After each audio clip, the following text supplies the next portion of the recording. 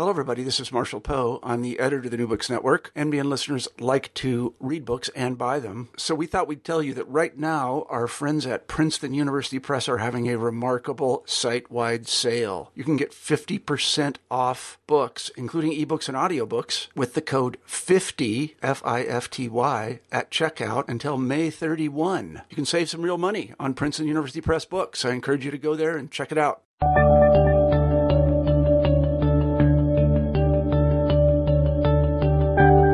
Hello, everybody, and welcome back to New Books in History. I'm Marshall Poe, your host. Each week we pick a new history book that we find particularly interesting, and we interview the author of that book. This week we're very pleased to have Susan Brewer on the show, and we'll be talking about her new book, Why America Fights: Patriotism and War Propaganda from the Philippines to Iraq. A number of years ago, the Bush administration here in the United States attempted to convince Americans that going to war in Iraq would be a good thing. They mustered all their arguments, and these arguments were met with a good deal of skepticism. In light of what transpired, it seems that that skepticism was not unwarranted. Well, the Bush administration's experience was hardly unique. Susan does a nice job of pointing out that over the past 100 years, various American administrations have attempted to convince the people of the United States that going to war might be a good thing. Sometimes they succeeded, and sometimes they failed. It turns out, as Tocqueville might have said, that it's actually quite difficult to get a democratic people to go to war, at least with the truth. I enjoyed talking to Susan today, and I think that you'll probably enjoy the interview. In fact, I'm sure you'll enjoy the interview. Here it is. Hi, Susan. Hi, Marshall. How are you today? I'm fine, thanks. I should tell our listeners that we are privileged to have Susan Brewer on the show, and we will be discussing her fascinating new book, fascinating and challenging, I would say, in several ways, new book, Why America Fights: Patriotism and War Propaganda from the Philippines to Iraq.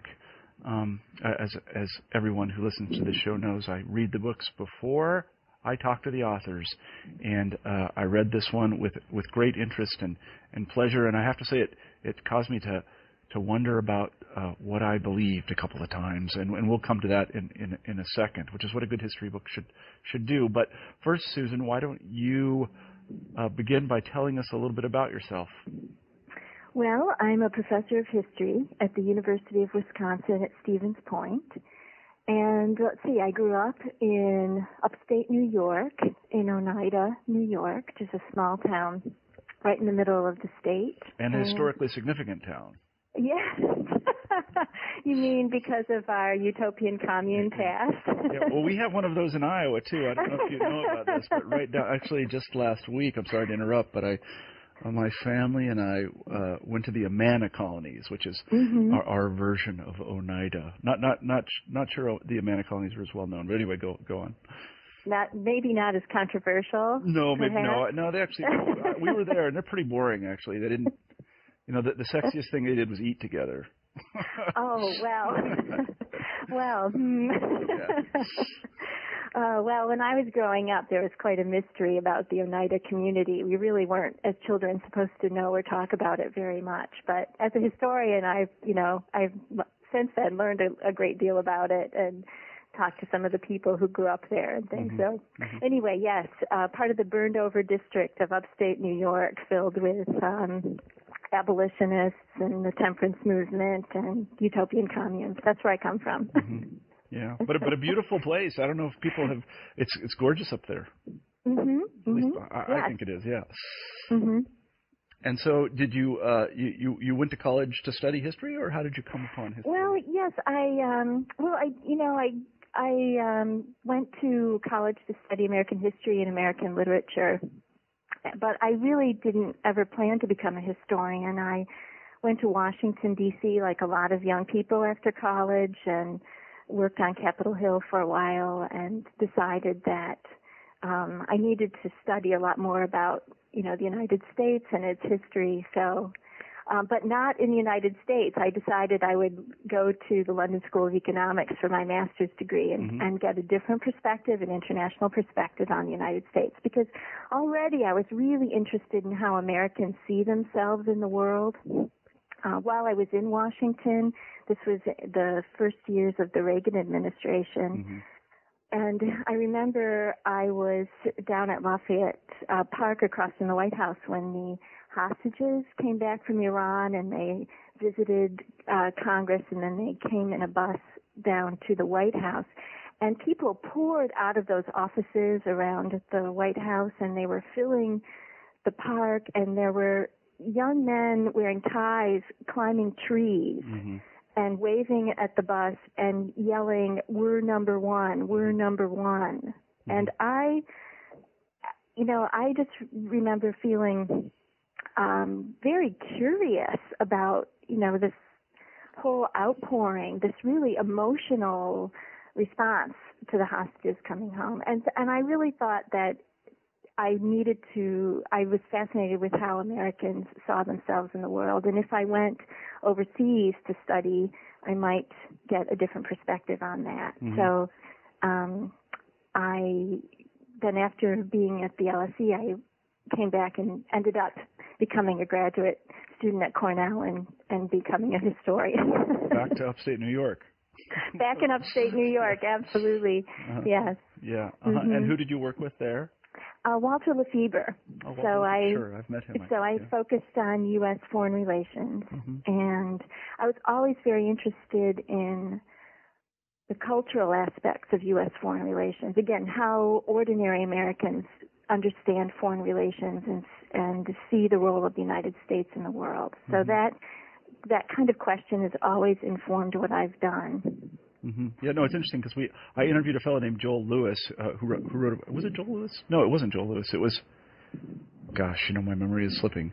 But anyway, it was a book about American special relationships, so-called special relationship between America and Britain. And one of the things the author, I think it was Robert Hendershot, that's his name.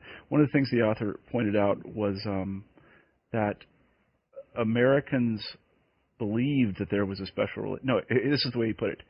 The American foreign policy elite believed Americans believed that there was a special relationship. Americans may not have believed that at all, but this is what they believed, so they acted accordingly. And it was, I just thought it was sort of fascinating because you mentioned the cultural angle, and it's this sort of this house of mirrors where everybody's trying to guess what everybody else believes. But in any event, how did is this your second book then? I think that's right, yeah. Right. And actually, my first book was on British propaganda in the U.S. during World War II. Mm-hmm. It's called To Win the Peace, and I think it was certainly inspired by my time in London and looking at this transfer of power from the British Empire to the United States that happens during World War II, and how the British know they need the support of the United States once the war is over, and really looking at their effort to try to win the hearts and minds of the American people during the war to pave the way for a special relationship once the war is over. Mm-hmm. So they were trying to build within the American polity that notion of a special relationship that was in fact absent. Well, and the opposite was, Americans were very distrustful of the British, leading up to World War II. So they're very distrustful during the war about fighting to save the British Empire. Right, yeah. That's not what Americans want to be fighting for during the Second World War. Yeah. Yeah. But of course, the British government would like to hang on to the British Empire, but they'll need American help to do that. Yeah. So they have to pitch it. Yeah. So that's one of the things that we'll talk about. At least I hope we'll get a chance to talk about is the ambivalent American relationship toward empire itself. We seem kind of uncomfortable with it sometimes. We have one, sometimes we don't. We don't quite know what to do with them. But in any event, that's a sort of touchstone of the book, and I hope we get to talk about it. How did you come to write this particular book? That is Why America Fights. Yeah, I was working on that first one, and I think I got the idea following the 1991 Persian Gulf War, because I noticed that there were a lot of sort of traditional propaganda themes used during that war to sell it, to say that Saddam Hussein is another Hitler, this very compelling story about Iraqi soldiers pulling the plugs on incubators, holding babies in Kuwait. Really reminded me of the sort of World War I theme of, the Germans bayoneting babies as they came through Belgium. That same, it's a sort of visceral message. And I also thought that the George H.W. Bush administration was obviously overselling this war in a way. And I kind of wondered why. Why is a war to liberate Kuwait being sold with Saddam Hussein as another Hitler? Because that would suggest, of course, that you need to remove Saddam Hussein from power if he is another Hitler. But that wasn't the war aim of the war. The war aim was to liberate Kuwait.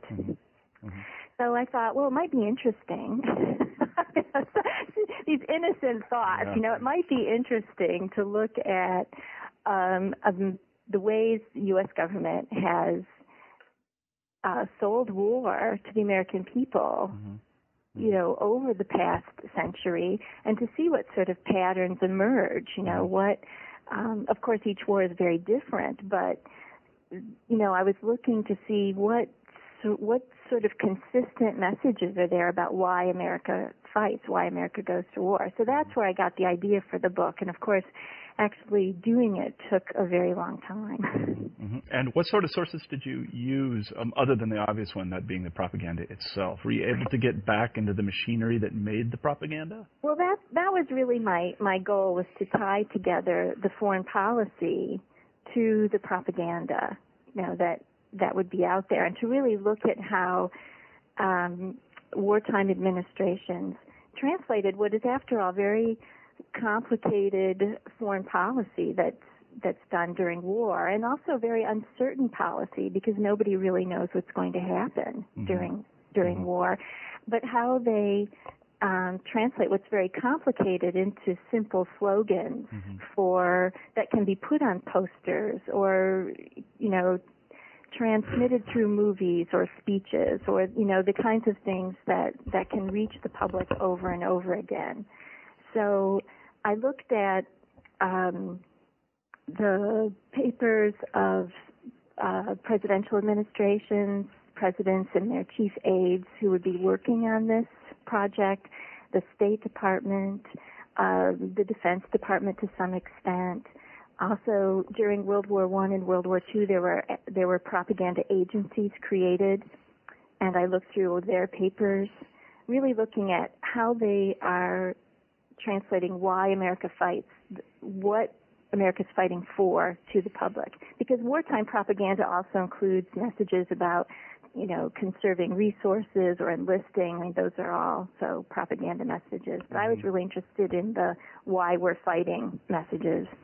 And then to look at how those get translated into movies, magazine stories, radio shows, photographs, T-shirts, newsreels, all the kinds of things that reach people. Yeah, let me ask you to kind of set the frame before we launch into a discussion of the book. What exactly, in your conception, is propaganda? Yes, well, that is not an easy question, really. I mean, it's a very good one. But the definition I use is propaganda is the deliberate manipulation of facts, lies, and ideas. So it can be, I think most Americans tend to associate propaganda with lies. But the American style of propaganda is to, first of all, call it information. But looking at it over time is to see that it's information, so it's selected facts, typically, some misinformation, usually a lot of exaggeration, oversimplification, and a lot of ideas or beliefs are wrapped into propaganda. So it's actually a quite complex, even though it looks like a simple slogan or a simple picture, there's quite a complex amount of message in it. So that's how I define propaganda. Yeah, I'm reminded of a book that I was required to read as an undergraduate. Its title was Writing with a Purpose. And it seems to me that is what you're talking about here. How is propaganda different than spin? Well, propaganda, spin is certainly a close cousin of propaganda, but propaganda is going to come with, I think, a bigger package in terms of, in the book I refer to these official narratives that administrations create to explain why they're going to war. And spin will be a part of that, but they are these big dramatic stories, usually talking about how the United States represents civilization, democracy, progress, freedom against barbarism, communism, terrorism. Mm-hmm. And within that whole narrative, that whole official narrative, administrations will deliver the sort of day-to-day spin that conforms to that overarching framework that they use to present the war. Mm-hmm. I see. I remember watching one of the most entertaining people, I think, ever to serve in any presidential administration. I can't really exactly say I miss him, but I'm thinking about Ari Fleischer, who really was a master of this sort of thing. He would get up and say things that were pretty much demonstrably untrue, as if that they were they had come down from the mount. It was really quite remarkable. I can't do that. I don't know. You ask my wife. I'm a terrible liar. But let me ask this, and it's a little bit of a challenging question. It's something that your book made me think about, and I don't really have an answer. Here's just an example. So the Bush administration, that is the Bush II administration, says we're going to go to war against Saddam Hussein in order to A, liberate the Iraqi people, B, spread democracy in the Middle East, and C, make America itself safe by destroying putative weapons of mass destruction. Those are the three reasons we're going. And that's vaguely propagandistic, I suppose.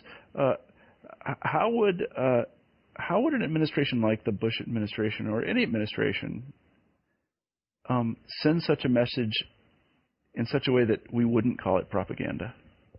Well, I start with the idea that propaganda is a neutral term, really, and that propaganda is controversial, certainly, but it's also essential during wartime. It's not possible for any administration to fully explain the complexities of war and its own policy, and it may not benefit the United States that it do so.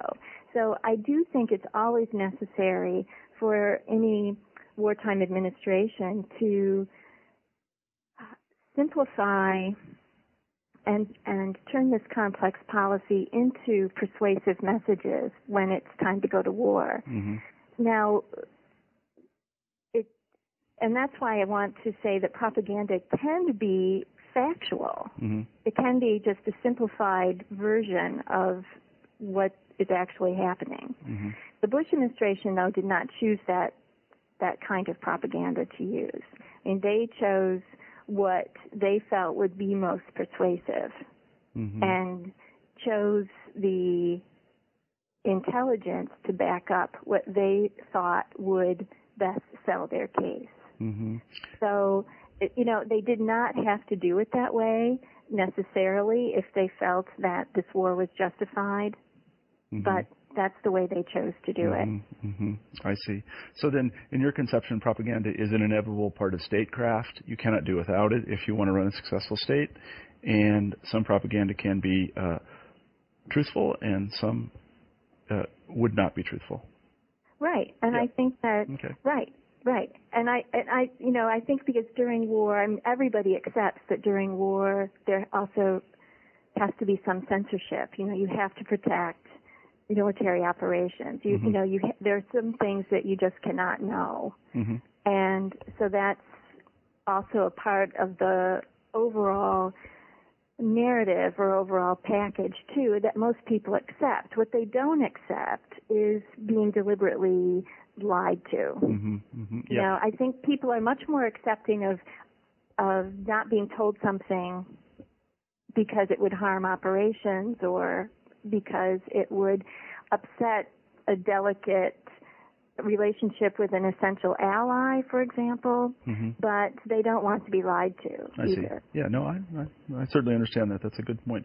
Let me ask you this. I had an interesting discussion with my wife about, I made the proposition, the rather controversial proposition, just to see what she said, that there couldn't be propaganda in an American context because the media isn't controlled by the government. I studied Russia and the Soviet Union pretty much my whole life. And there I can tell you that there definitely was propaganda because, at least in the case of the Soviet Union, the party controlled the entire media apparatus. And there really was no information, or practically no information coming from anywhere else, at least not the kind of dissemination that is disseminated broadly. Certainly people talked in their kitchens and snuck Time magazine into the bathroom to read it. But generally speaking, what the government said is what people understood and knew. And in that context, I told my wife that propaganda can be very effective. But in a liberal democratic context like America, where everybody can basically get up and say, as we just have, that the Bush administration, let's put it mildly, prevaricated in attempting to justify the war, that really isn't exactly propaganda. That's more the marketplace of ideas. How would you respond to that? Well, I think that there are different propaganda models, right? There's this sort of totalitarian model where the government controls the press and also has the ability to imprison anybody who dissents. I mean, you're certainly controlling information in that kind of a system. The reason, and that's also very interesting to look at. And I'm sure you know that you've done that a lot. Not really. The reason I'm interested in propaganda in democracies is because it has to have that persuasive element to it. And that is why the American model is much more closely aligned to public relations and marketing and the kind of persuasion that we're used to, so that. And it will rely more on information because it wants to be credible. Yeah, and it has to persuade the media to pick it up and deliver those messages. So a lot of what I talk about in the book is this method of news management that administrations use during wartime to kind of guide and shape how the news media will cover a war. And because the number one source is going to be the government and including the military, the officials do have that ability to sort of set the framework for how we're going to understand this. That doesn't mean it's not going to be challenged. So a lot of what I saw in the documents was the officials sort of adjusting and adapting to what was coming through in the media or what war correspondents were reporting or what soldiers themselves were saying about the war or what peace groups were saying about the war to try to maintain their sort of dominance over the message. So there's a lot of give and take that goes on. The propaganda message does not just come down from on high and go directly to the people. There's going to be a lot of maneuvering and adjusting that happens in this kind of system. Yeah, that's a very nuanced and I think intelligent way to put it. And I would set it against what is sometimes said about, we'll call it propaganda, American government propaganda. For instance, by Noam Chomsky. I don't know if you've read this book, Manufacturing Consent. Yes. I guess to tell you is that if in fact they're trying to manufacture consent, they are failing abysmally. That's the only thing I came away from that book. But I do quite agree with you that it is a difficult thing in a context where people can talk back, and it does have to rely on. It's rhetorically much more sophisticated than Soviet propaganda was very ham-handed. American propaganda is much subtler. I think much more intelligent. When governments try to get the message out, it's much more intelligent. So, can we say then that when Americans for Peace in Iraq speak back to the government, that their messages are also propaganda? Yeah, yes. I mean, they're also trying to be persuasive, right, and to put out their narrative about the war, and that can be it can be effective. I do find overall though that the government has many more resources and more influence in getting out its message often than citizen groups or other groups. Those do count, and they do have some influence. And I have noticed that the officials making propaganda, those records that I can see, I mean, I certainly haven't been able to see the Bush administration materials on this, is that they do pay a lot of attention to dissenters and critics. I mean, they are very attentive to challenges to their messages. Yeah, no, I know in the Soviet case they would basically send the NKVD or the KGB out into the countryside to find out what people were talking about, and then try to get them to say something out of school, and that could often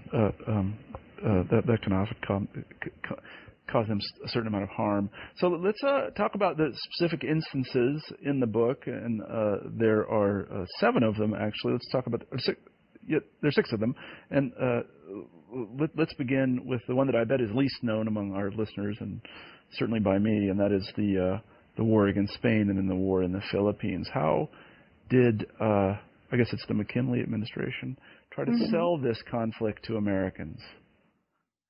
Well, the war with Spain, which just lasted about 4 months in 1898, it's always been better known to Americans than the war with the Philippines, which dragged on for years.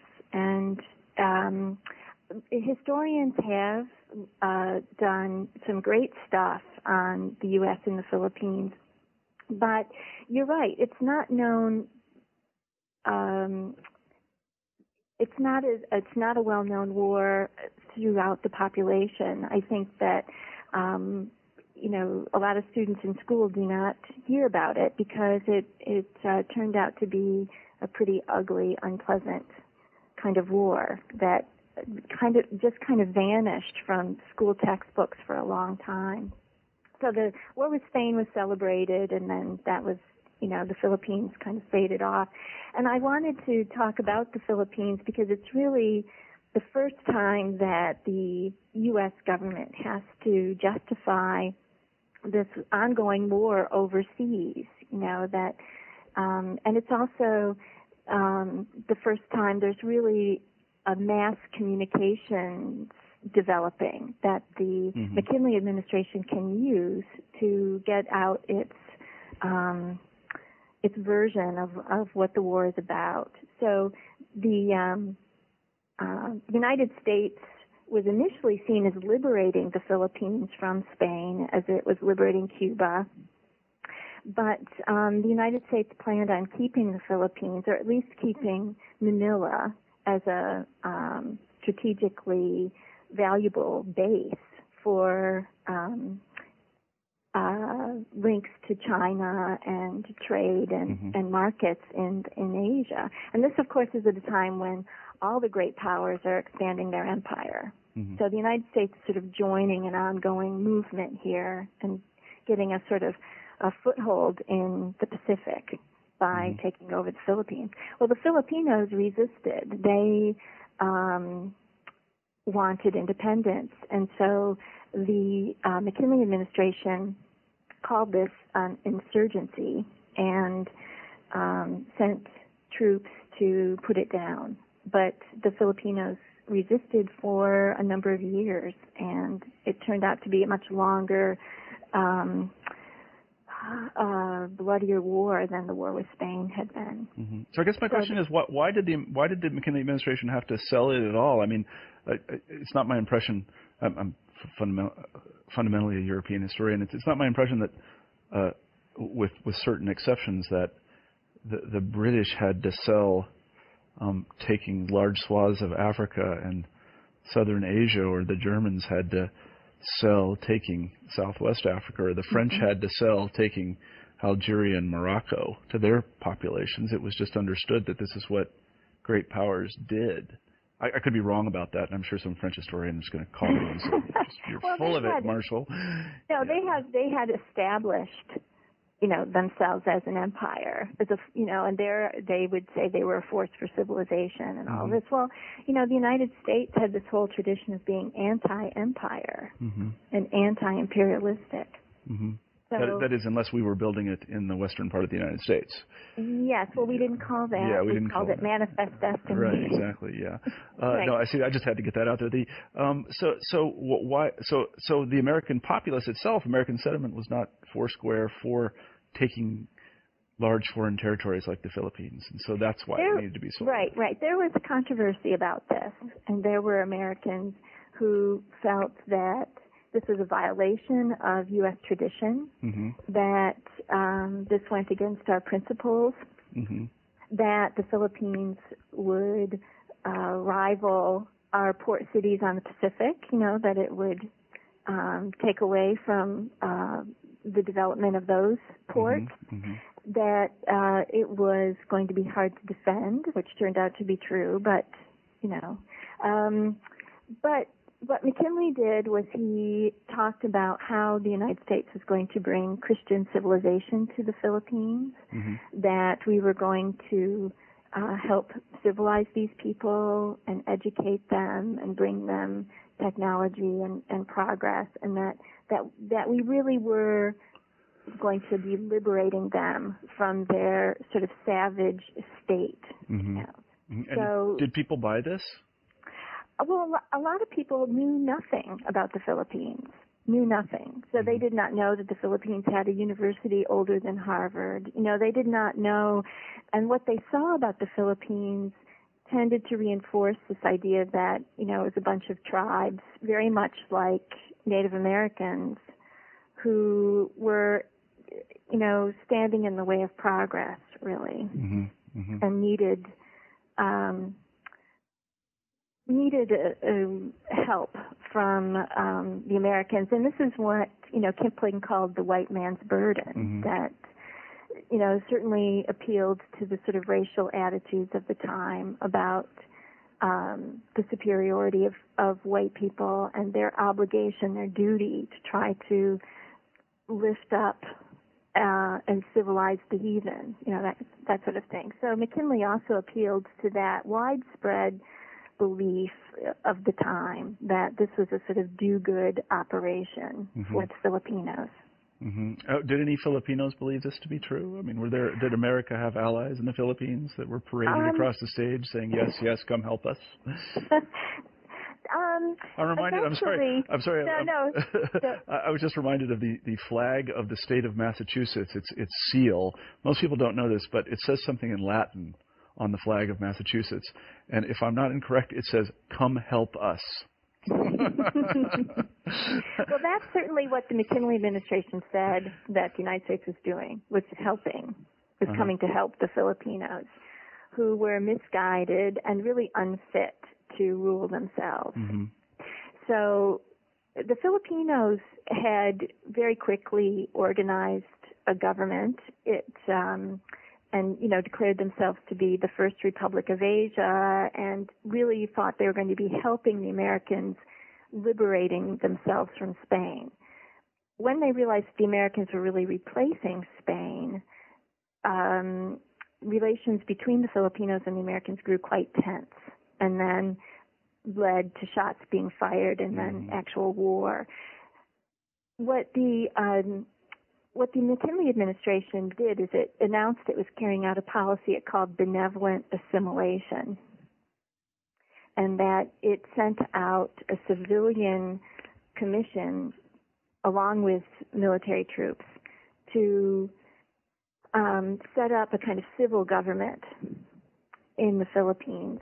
And the goal of this government, which was ultimately headed by William Howard Taft, was to kind of co-opt the Filipino elite, who were some of the leaders of the resistance, and show them that by working with the United States, they would be able to protect their land holdings and that they would benefit and prosper. Mm-hmm. So yes, ultimately there are some Filipinos who do cooperate with the United States. Mm-hmm.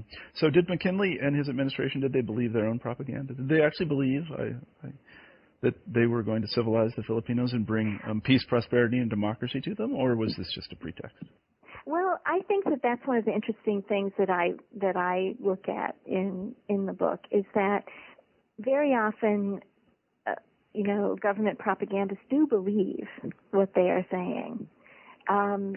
They don't often know very much about the other countries that the United States is fighting. So they're able to kind of create or construct the sort of identity of these other people to fit their narrative. Mm-hmm. So I think the McKinley administration knows very little about the Philippines. And so I think they do believe that they certainly believe that the United States is going to be as benevolent as it can be. And what happens, though, to challenge this is that as the Filipino resistance goes on and on and on, the methods that the U.S. military uses become very severe, and they start to use a lot of burning of people's villages. They use torture. Mm-hmm. They use a violence against civilians, and they start to act in ways that are not at all in line with this idea that Americans are bringing civilization to the Philippines. Mm-hmm. And this prompts a sort of anti-war movement to grow in the United States. Mm-hmm. It had already existed. There had been people from the beginning who declared themselves anti-imperialist, mm-hmm. and they opposed the U.S. takeover of the Philippines. But the reports coming back from the Philippines about Americans carrying out atrocities do add to the kind of opposition to this war. Mm-hmm. And how does the McKinley administration respond to the counter-propaganda, so to say, that is the reports of atrocities and Filipino resistance? Well, they say, probably one of their most articulate defenders is Henry Cabot Lodge, the senator from Massachusetts. And he basically says that these things are necessary because you're fighting Asians. Mm-hmm. And he says Asians don't value human life, and so therefore Americans have been forced to, go against their own nature and adopt these kinds of tactics in mm-hmm. order to bring these Asians under control for their own good, mm-hmm. is how he puts it. And that pretty much, I think, sums up the response to mm-hmm. the challenge. Mm-hmm. Mm-hmm. Yeah, that was pretty. My understanding is that sort of argument was common coin at the time. Yes. To say something like that. Yeah. Well, I find this very interesting, and I could probably talk about the Philippines, about which I know virtually nothing, for the rest of the hour. But let's move on, in the interest of historical progress, to something I know quite a bit more about, and that is World War I. How did Wilson sell World War I to the very skeptical Americans? Well, Wilson is most famous for saying that we're going to war in 1917 to make the world safe for democracy. And probably the greatest line ever in American propaganda. That's a really good one. It's a classic, yes. Yeah. Uh-huh. And we kind of go back to it over and over uh-huh. again. Yeah, I think the only thing that comes to mind that might be a little bit better is the motto of the Strategic Air Command, which is "Peace is our profession." I like that very much. I think that's genius. Anyway, go ahead about Wilson.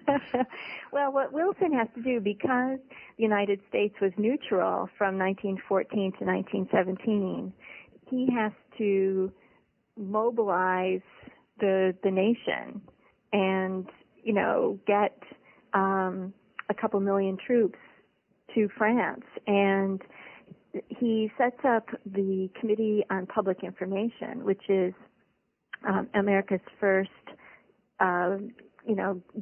federal propaganda agency, and it's meant to be temporary, of course, just for the war. But the Committee on Public Information uses, the latest techniques and draws upon artists and advertisers and public relations specialists and historians and novelists to sort of come up with every possible way to reach the American public with messages about why the United States has to go to war and how it should mobilize and why people should enlist and conserve and all the things that go with total war.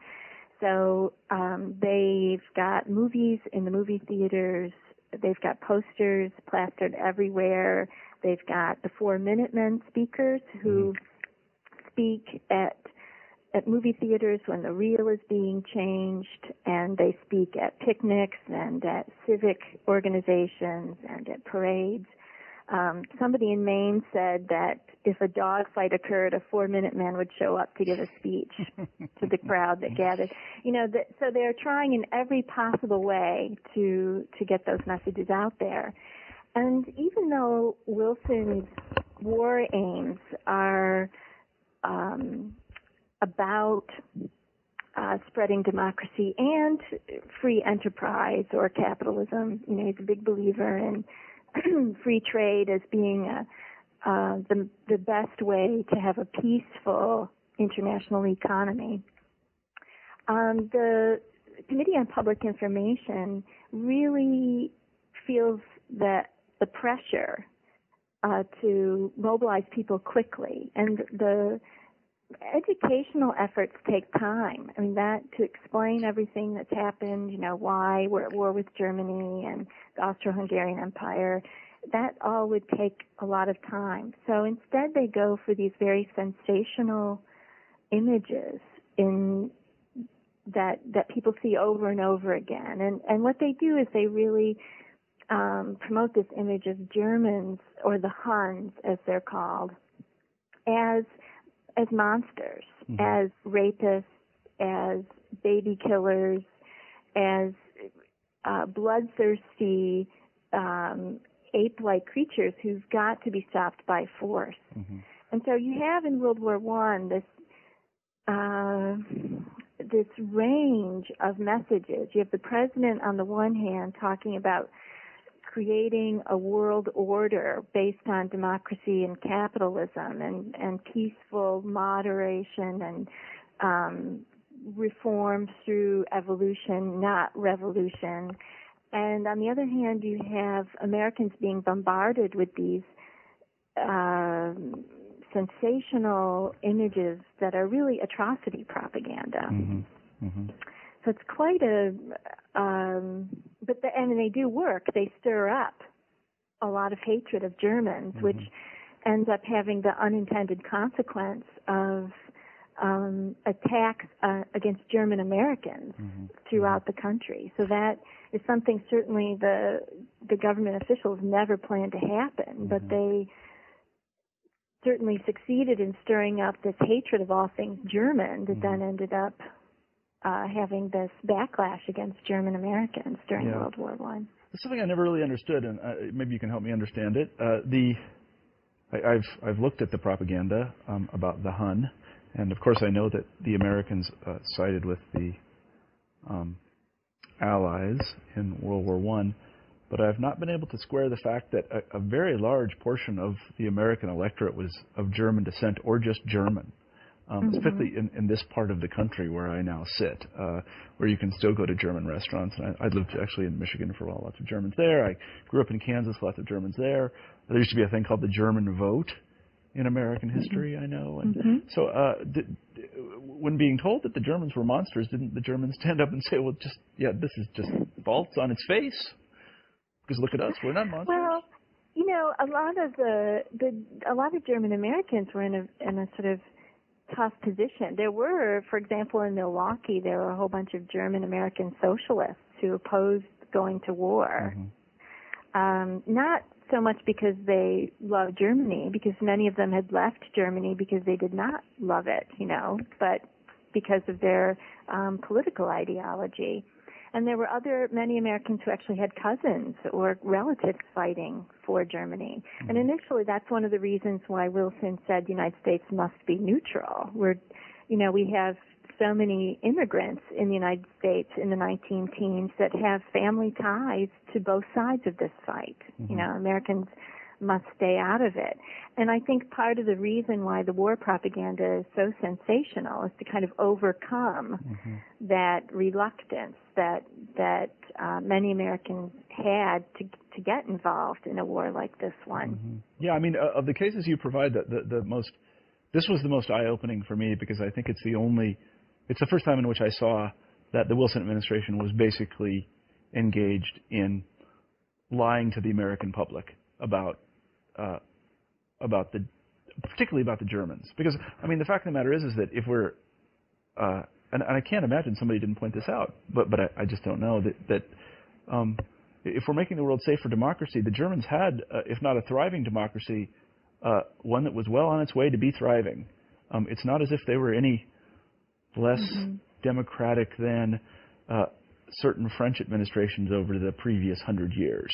A major portion of the Reichstag, a major portion of the German parliament were socialists, and they were planning on voting against war appropriations, and they were against going to war. So it couldn't really be said in truth that Germany itself wasn't at least quasi-democratic, much more democratic than Russia, our ally.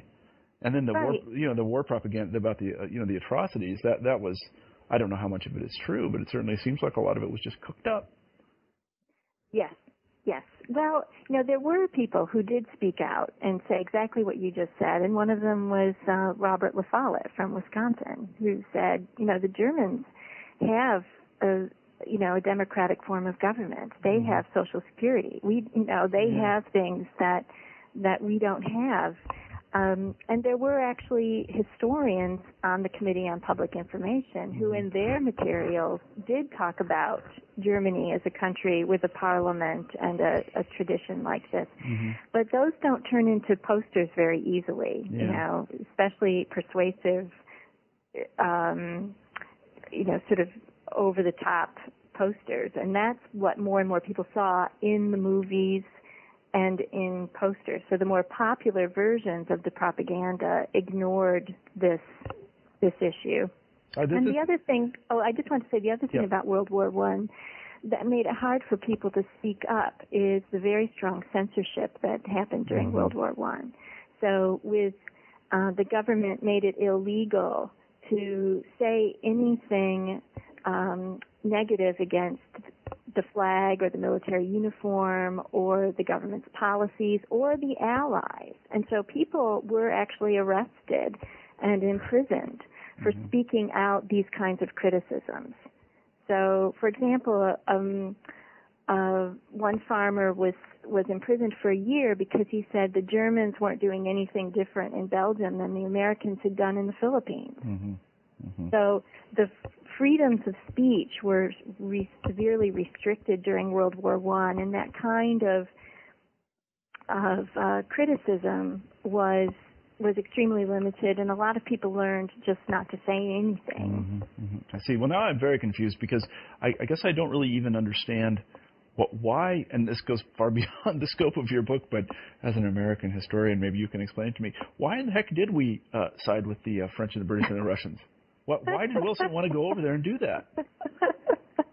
I think that historians have really grappled with that over and over again. It's not an easy question to answer. I mean, the initial, the immediate issue is the submarine warfare issue interfering with American trade. Americans, as a neutral nation, were shipping supplies to both sides during World War I.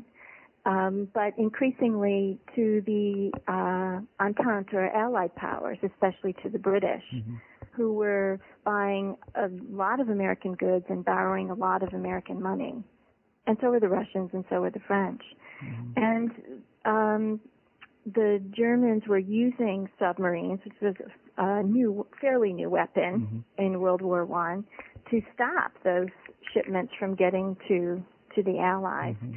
So Wilson was under pressure to stand up for American rights mm-hmm. and American rights to trade and ship across the Atlantic as a neutral nation. He did try for a number of years to negotiate with Germany and with the British about their treatment of American shipping, and so he had shown that it was possible to negotiate some kind of arrangement with the Germans, but the Germans ultimately decided that American products were giving the Allies too much help, and they also thought that if they could prevent some of those supplies from getting to the British, they could win the war before the Americans would come in and really stop them. But I also think when you look at Wilson, you see that he comes to decide that the only way to really set up a proper peace after the war is over is if the Americans get into the war in the first place. So he also wants to have the Americans be present at the peace negotiations, where he thinks that the Americans will really be able to dominate and lay the foundation of this new world order that he wants to create. So I know that's it's much more complicated than that. It's very interesting, and the more and more I know about Wilson, the more and more complex he becomes. He's hardly one-sided. I mean, when I was going to school, I remember he was kind of, he was held as kind of a model, but he was a very,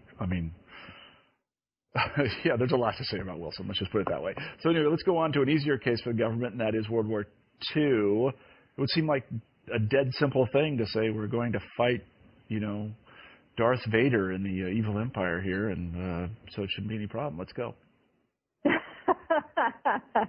Well, in part, one thing that I'm able to show by looking at one war after another is how much the previous war affects the next one. And certainly, I think the point I want to start with, because looking back, you're absolutely right, this seems simple. World War II seems simple. But I think that it's really important to look at how World War I made Americans quite disillusioned about intervention in other people's wars, and how also they were very dubious of any kind of official propaganda. I mean, Americans do learn after World War I that what they were told was not true about the atrocities, or that it was severely exaggerated, that they feel quite disillusioned and distrustful. So as World War II breaks out in Europe in 1939, most Americans, the overwhelming majority of Americans, do not want to get involved in any way in this war, because they're really thinking that we learned a lesson in World War I. We're not getting involved in another European war.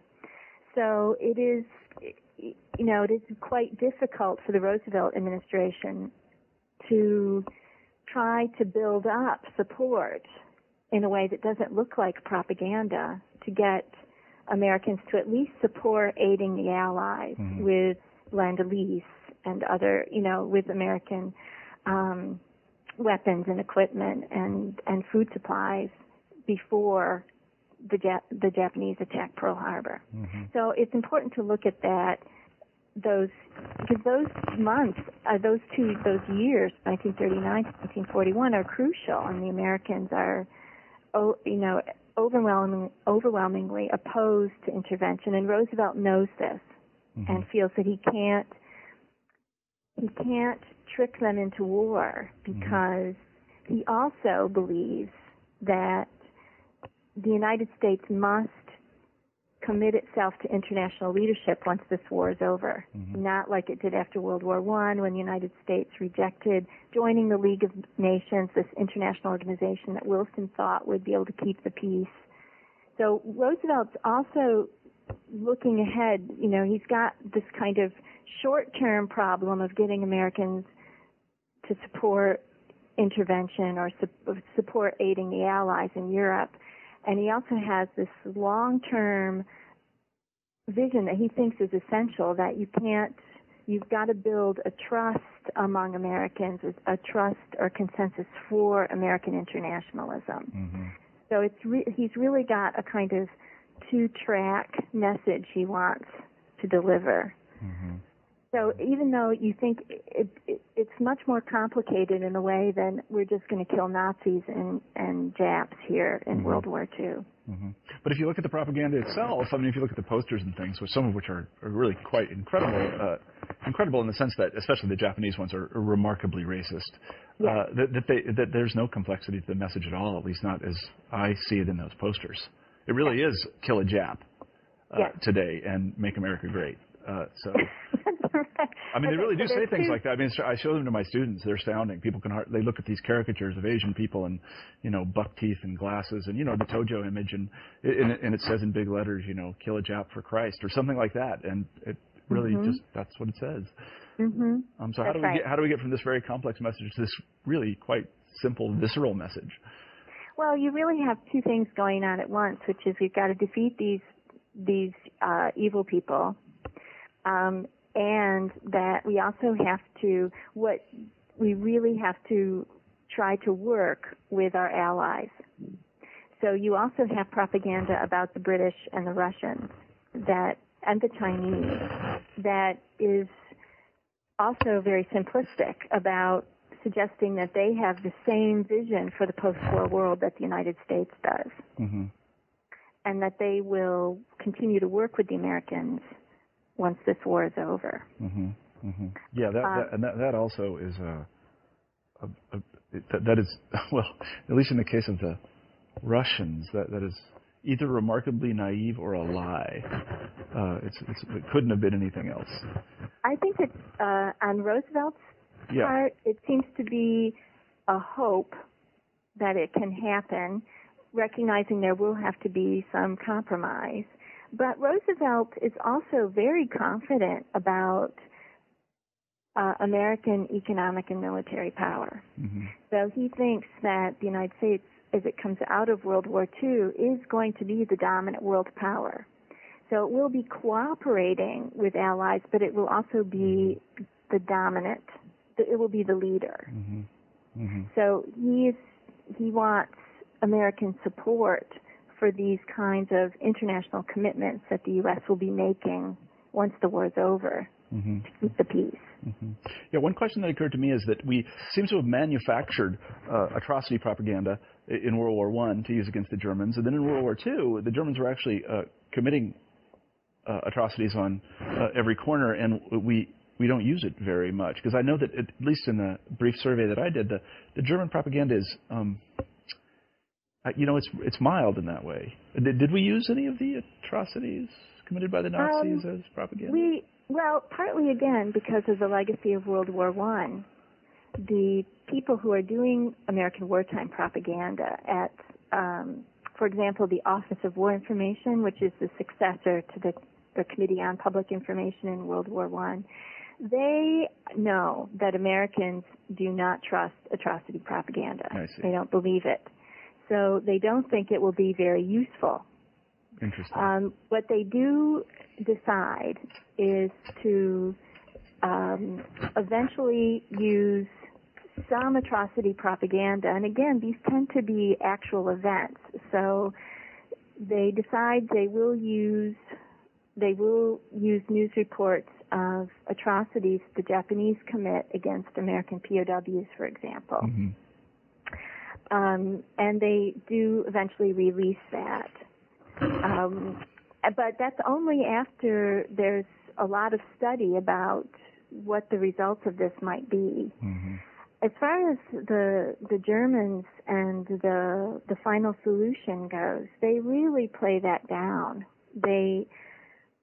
First of all, they do a lot of studies of American opinion during World War II. And this is when they have public opinion polls, but they're endlessly surveying American opinion. Mm-hmm. And because that's the best, then you know best how to manipulate it, if you know what it is. Mm-hmm. And they know that there is a lot of anti-Semitism in American culture. Mm-hmm. So they do not want to suggest that this war is about rescuing Jews. Mm-hmm.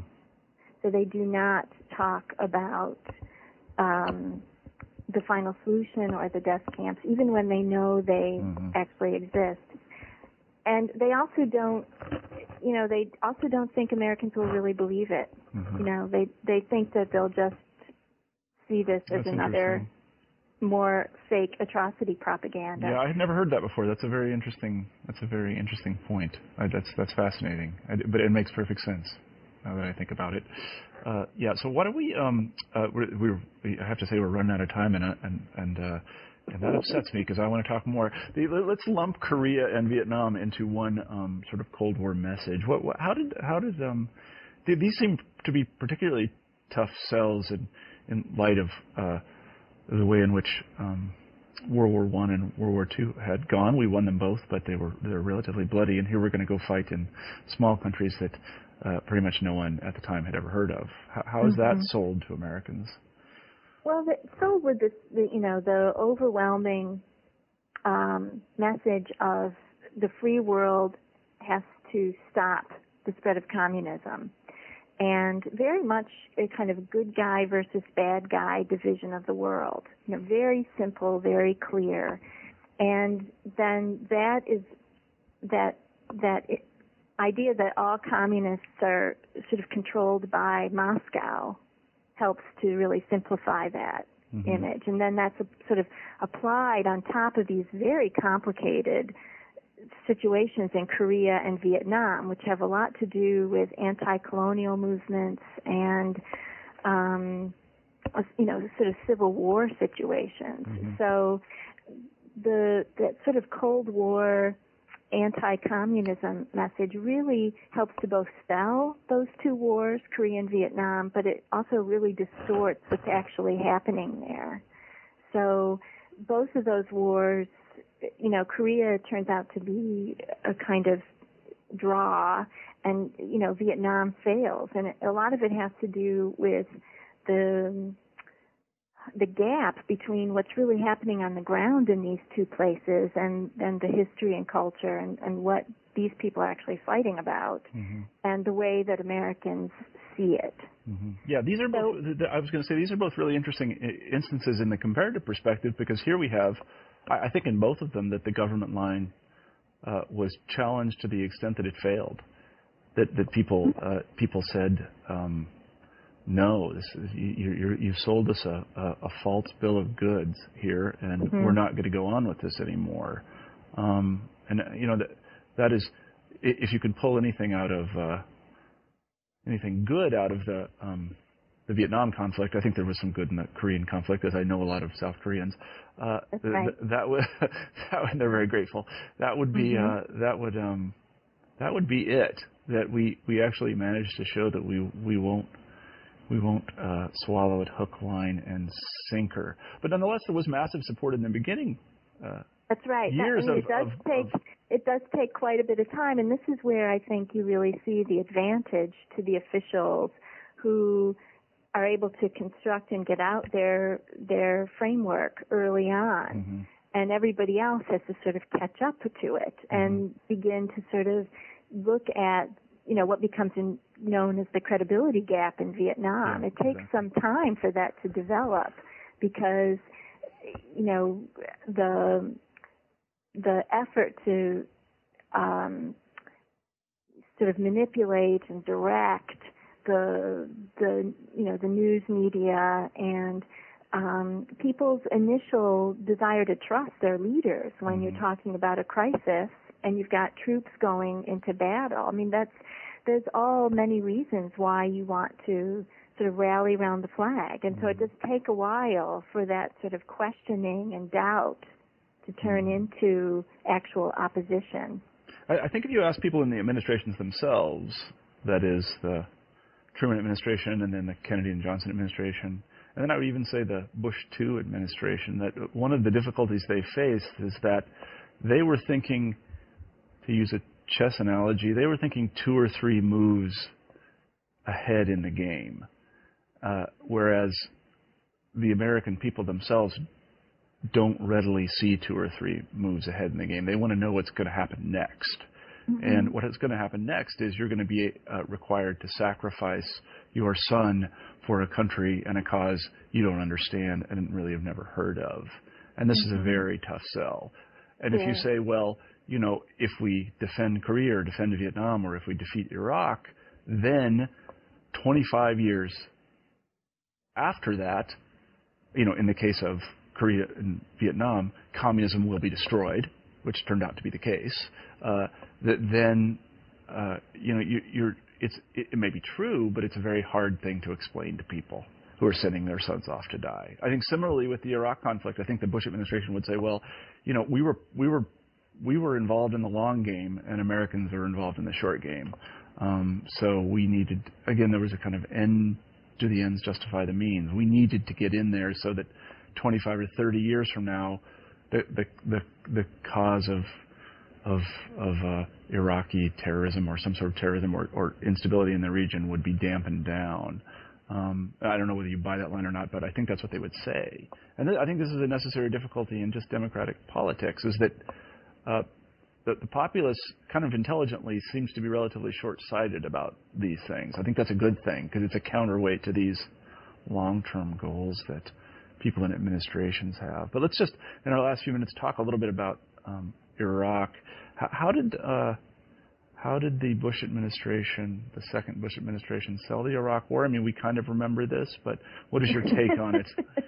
I don't know if we really do remember, to be honest with you, but go ahead. I think it's, it was very strange to me to be working on this book while this war was going on and, being sort of packaged and sold, and to sort of watch it as both a citizen and a historian.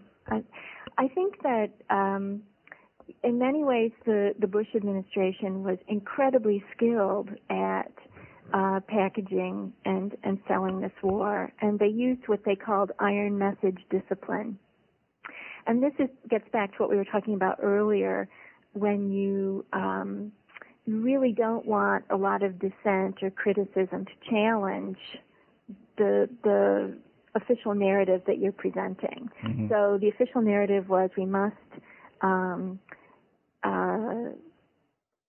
stop Saddam Hussein from collaborating with Al-Qaeda. We must get control of these weapons of mass destruction that could be launched against us, and that, we have this longer goal of spreading democracy in the Middle East. Mm-hmm. And when you have, officials from the administration, and you also have this network of bloggers and think tank experts and political allies in Congress that are all getting the kind of same talking points every morning. And they're out there on television 24/7 delivering the message of the day. What I saw that they were very effective at is controlling this. And so by the time somebody would challenge the message of the day, say some historian or some political critic would say, well, that example, that analogy really doesn't work here, for example, they would be on to their next one. I mean, Scott McClellan, who was Bush's press secretary after Ari Fleischer, talked about, this idea of winning the news cycle, dominating the news cycle. And they were very good at this. And so I think that it made it quite difficult to challenge it. And the people who opposed also were accused of being unpatriotic or even traitors. So there was also an enormous pressure to silence or really marginalize dissent or ridicule people who raised questions or challenged. Mm-hmm. So I think that they were quite skillful at getting their message out and really dominating that way. Mm-hmm. Yeah, I have a little bit different take on it because, I was going to say because, I'm not sure why, but I was in Washington during those years in the run-up to the war and when the war started. And I was actually working for a political magazine not far from the Capitol. And one of the things that that I noticed at the time that I think it's been forgotten is that literally every time the Bush administration made any claim, for example, about weapons of mass destruction in Iraq, there was a huge chorus of voices that said, no, that's just false. We covered it all. And the person that comes to mind is this fellow Scott Ritter, who basically shouted on every corner that this was just false, and that he was there, right. and he was a weapons inspector, and it's true that he was discredited, but he was discredited. Exactly. He was discredited by some people who'd already been discredited. That being the New York Times. Right. I think he's a good example of how you discredit your opposition in some way.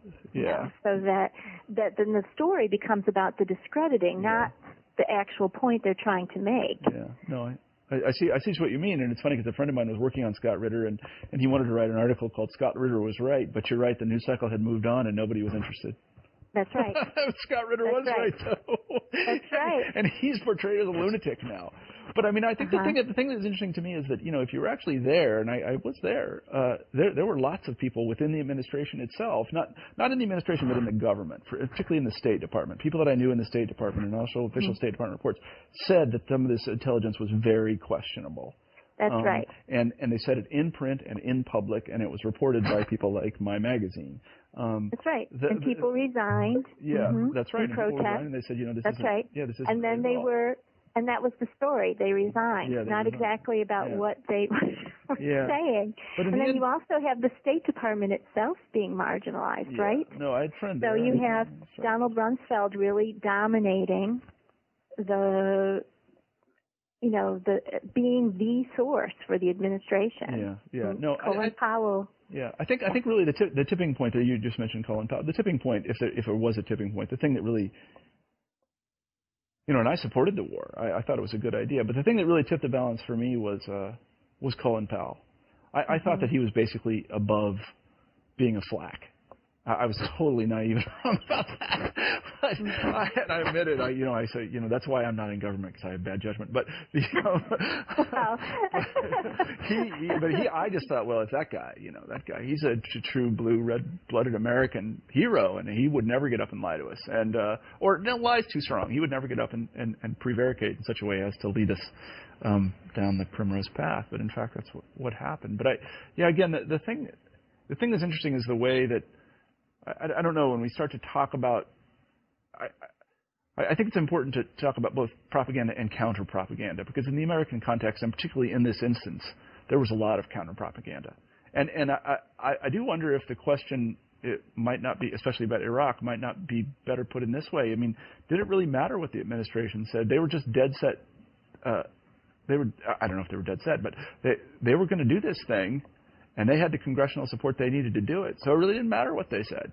I mean, it was all sort of window dressing. We were going to go to war in Iraq, and I mean, maybe I'm wrong about that.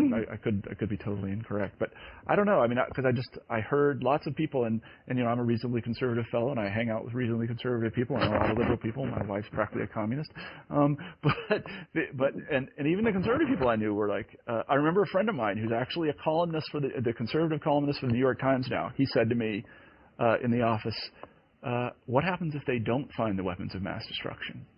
And he's a really conservative guy. And he's a highly placed individual now. So it wasn't as if people weren't really wondering about this thing at the time. So again, this is one of these instances in which if consent was being manufactured, the manufacturers were completely incompetent, because I didn't see any consent to do this thing, really. But I could be wrong. Anyway, we've taken up a huge amount of your time, Susan, and I want to thank you very much. This is another one of these books that I could talk about for another hour, but I imagine you're getting tired of listening to me. So thank you very much for being on the show. I really appreciate it. The book is Why American Fights, Patriotism and War Propaganda from the Philippines to Iraq. And we've been talking to Susan Bruder. Thank you very much for being on the show. Thank you. You're welcome. All right. Bye-bye. Bye. You've been listening to an interview with Susan Brewer about her new book, Why America Fights, Patriotism and War Propaganda from the Philippines to Iraq. I'm Marshall Poe, the host of New Books in History. I hope you have a great week.